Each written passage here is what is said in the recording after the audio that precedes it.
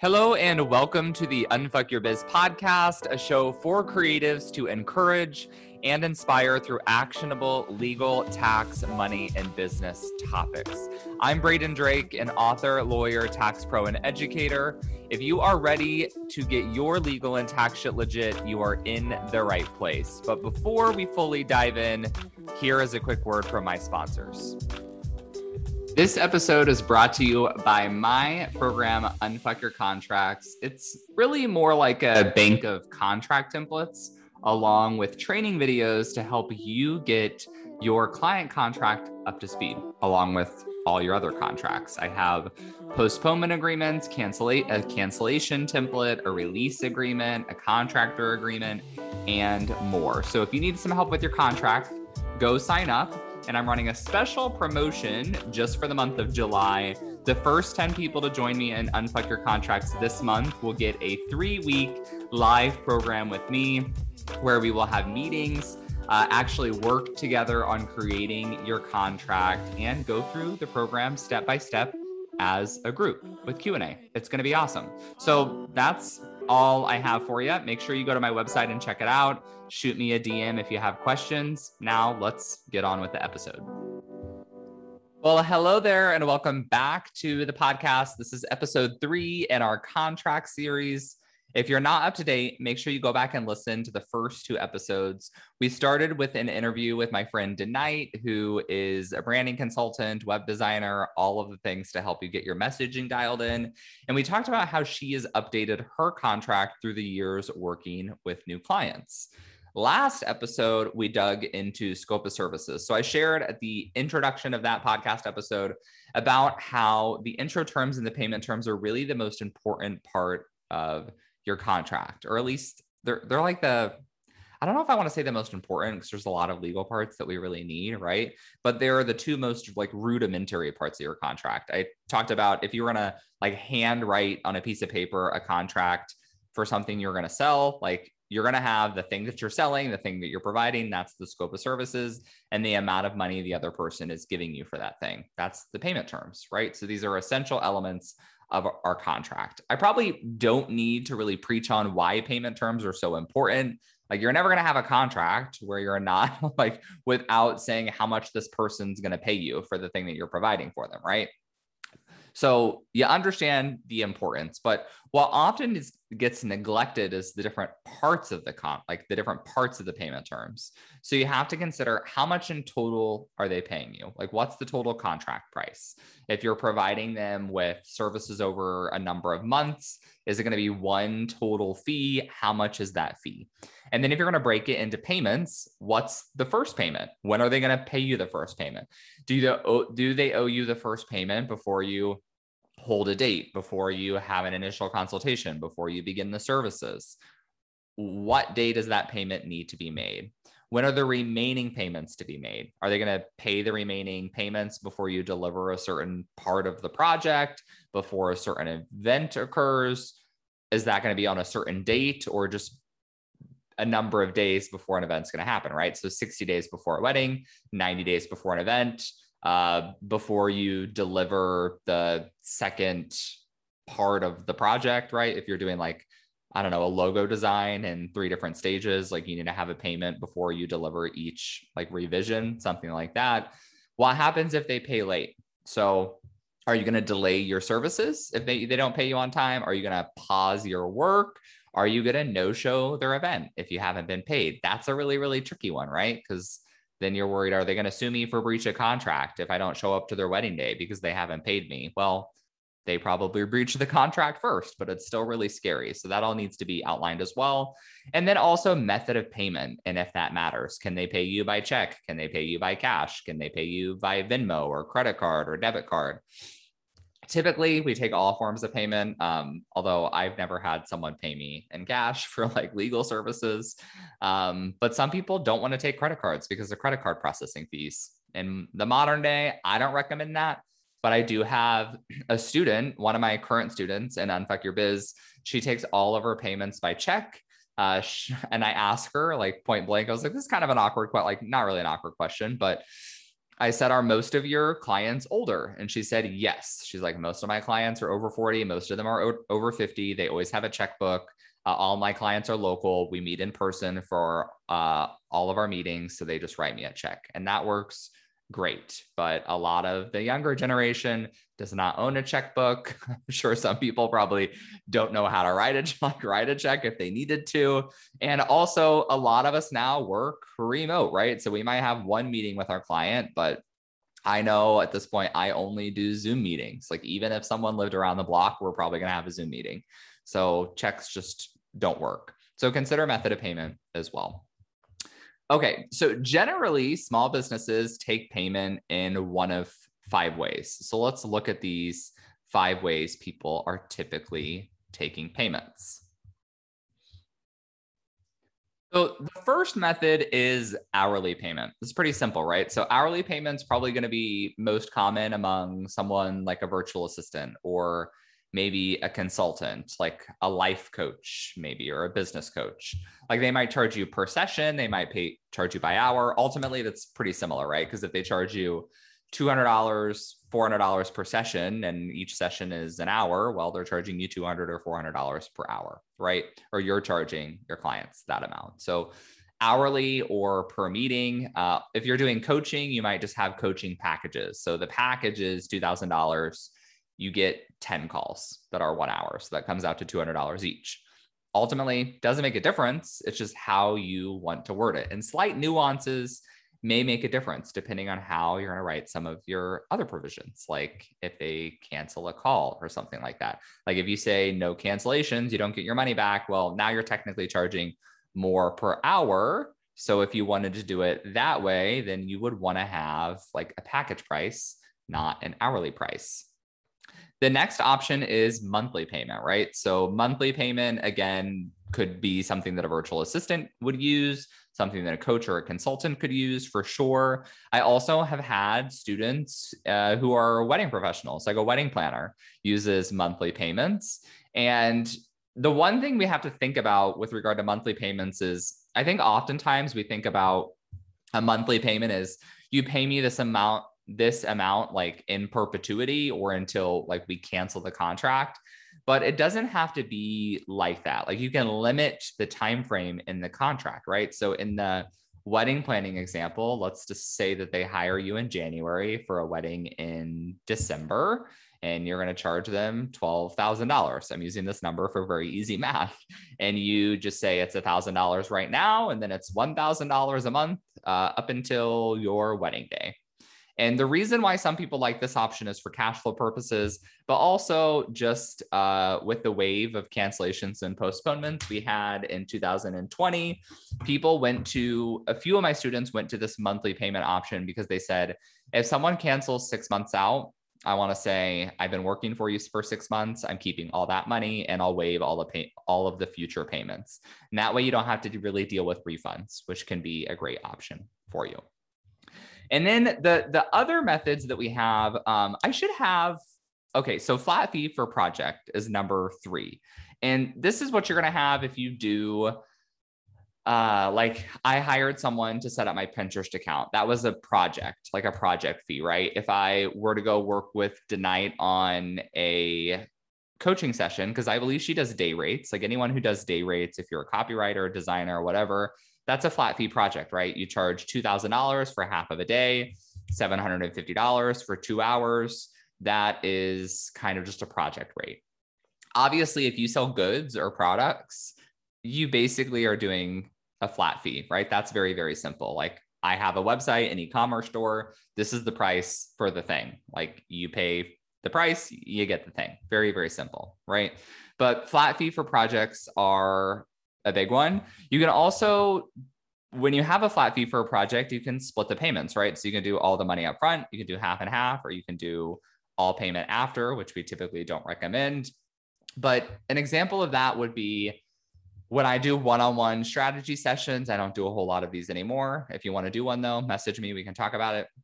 But I would do 1 hour strategy sessions where you could ask me about anything. So we dive into a ton of tax questions, legal questions, you name it. And my flat rate was $300. So that's a flat rate. I collect all the money up front. Like it's $300. You pay me. After you pay me, we schedule the consultation. If it was something where I was going to do like a full day for, $2,000, I might not, honestly, I still probably would require that all up front. Because if someone can pay $2,000 for a full day, they could probably pay that up front. But you could also, if this is a project that's going to take you more time to deliver, like you're not just doing it in a day, then maybe you take a deposit and you take the other payment halfway through the project or before you deliver the final project. That makes a lot of sense as well. Then the last option, or the last two methods, I should say, are both retainer methods. So this is where you're taking a deposit to basically hold the date or to guarantee a project. And then you're going to take the remainder in payments. And I differentiate between flat fee retainers and percentage retainers. It's a nuance, but it's an important one, right? The example I always give with this is, let's say your client project or your package is $4,000. All right. You're a wedding photographer and you charge $4,000 and your retainer is $1,000. Well, you could say in your contract, there are two different ways you could word this, right? You could say client agrees to pay a retainer equal to 25% of the full contract price in exchange for photographer holding the date for client. So you're saying it's $1,000. That's your retainer, right? The other way you could say it is client agrees to pay a photographer a retainer equal to 25% of the total contract price. That's a percentage retainer. Under both of those examples, the amount that you're collecting is $1,000. But what if you up your rate to $5,000? So under the initial contract, like let's say you just have a contract template and you're going to use the same template, but you're changing your rate to $5,000. The initial contract specifies a retainer of $1,000. The second one requires a retainer of 25%. So $1,000 to $5,000 is only 20%. So now if you're using the second option, 25% is a little bit higher. It's a slight nuance. Ultimately, it doesn't matter which one of these you choose. If you're going to go with a percentage, just make the percentage equal the retainer that you actually want to get. I encourage people to use the percentage one just because you don't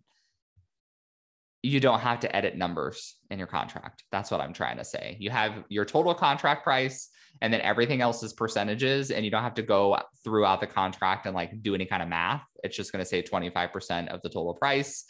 And then you can send the invoice for that amount. You don't have to edit the contract.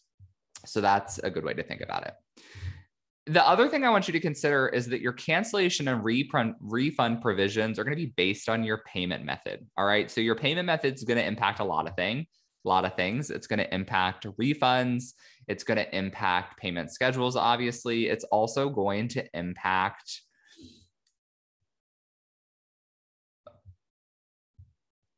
your cash flow. So it's also going to impact your cash flow. Sorry, I had a bit of a moment there trying to figure out what I was going to say.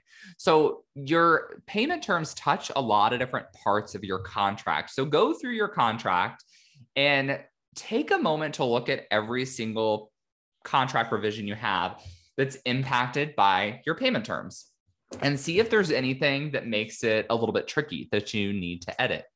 So for example, the cash flow one, that's a big one. I have one student who always tells me that he gets, for whatever reason, he gets all of his inquiries like after the engagement season, like around the holidays, and all of the inquiries come like around January, and he sends out all of his contracts and all of his invoices in the month of February, to the point where he says like in February he makes 90% of his income. And that's not wrong. This is just a cash flow consideration.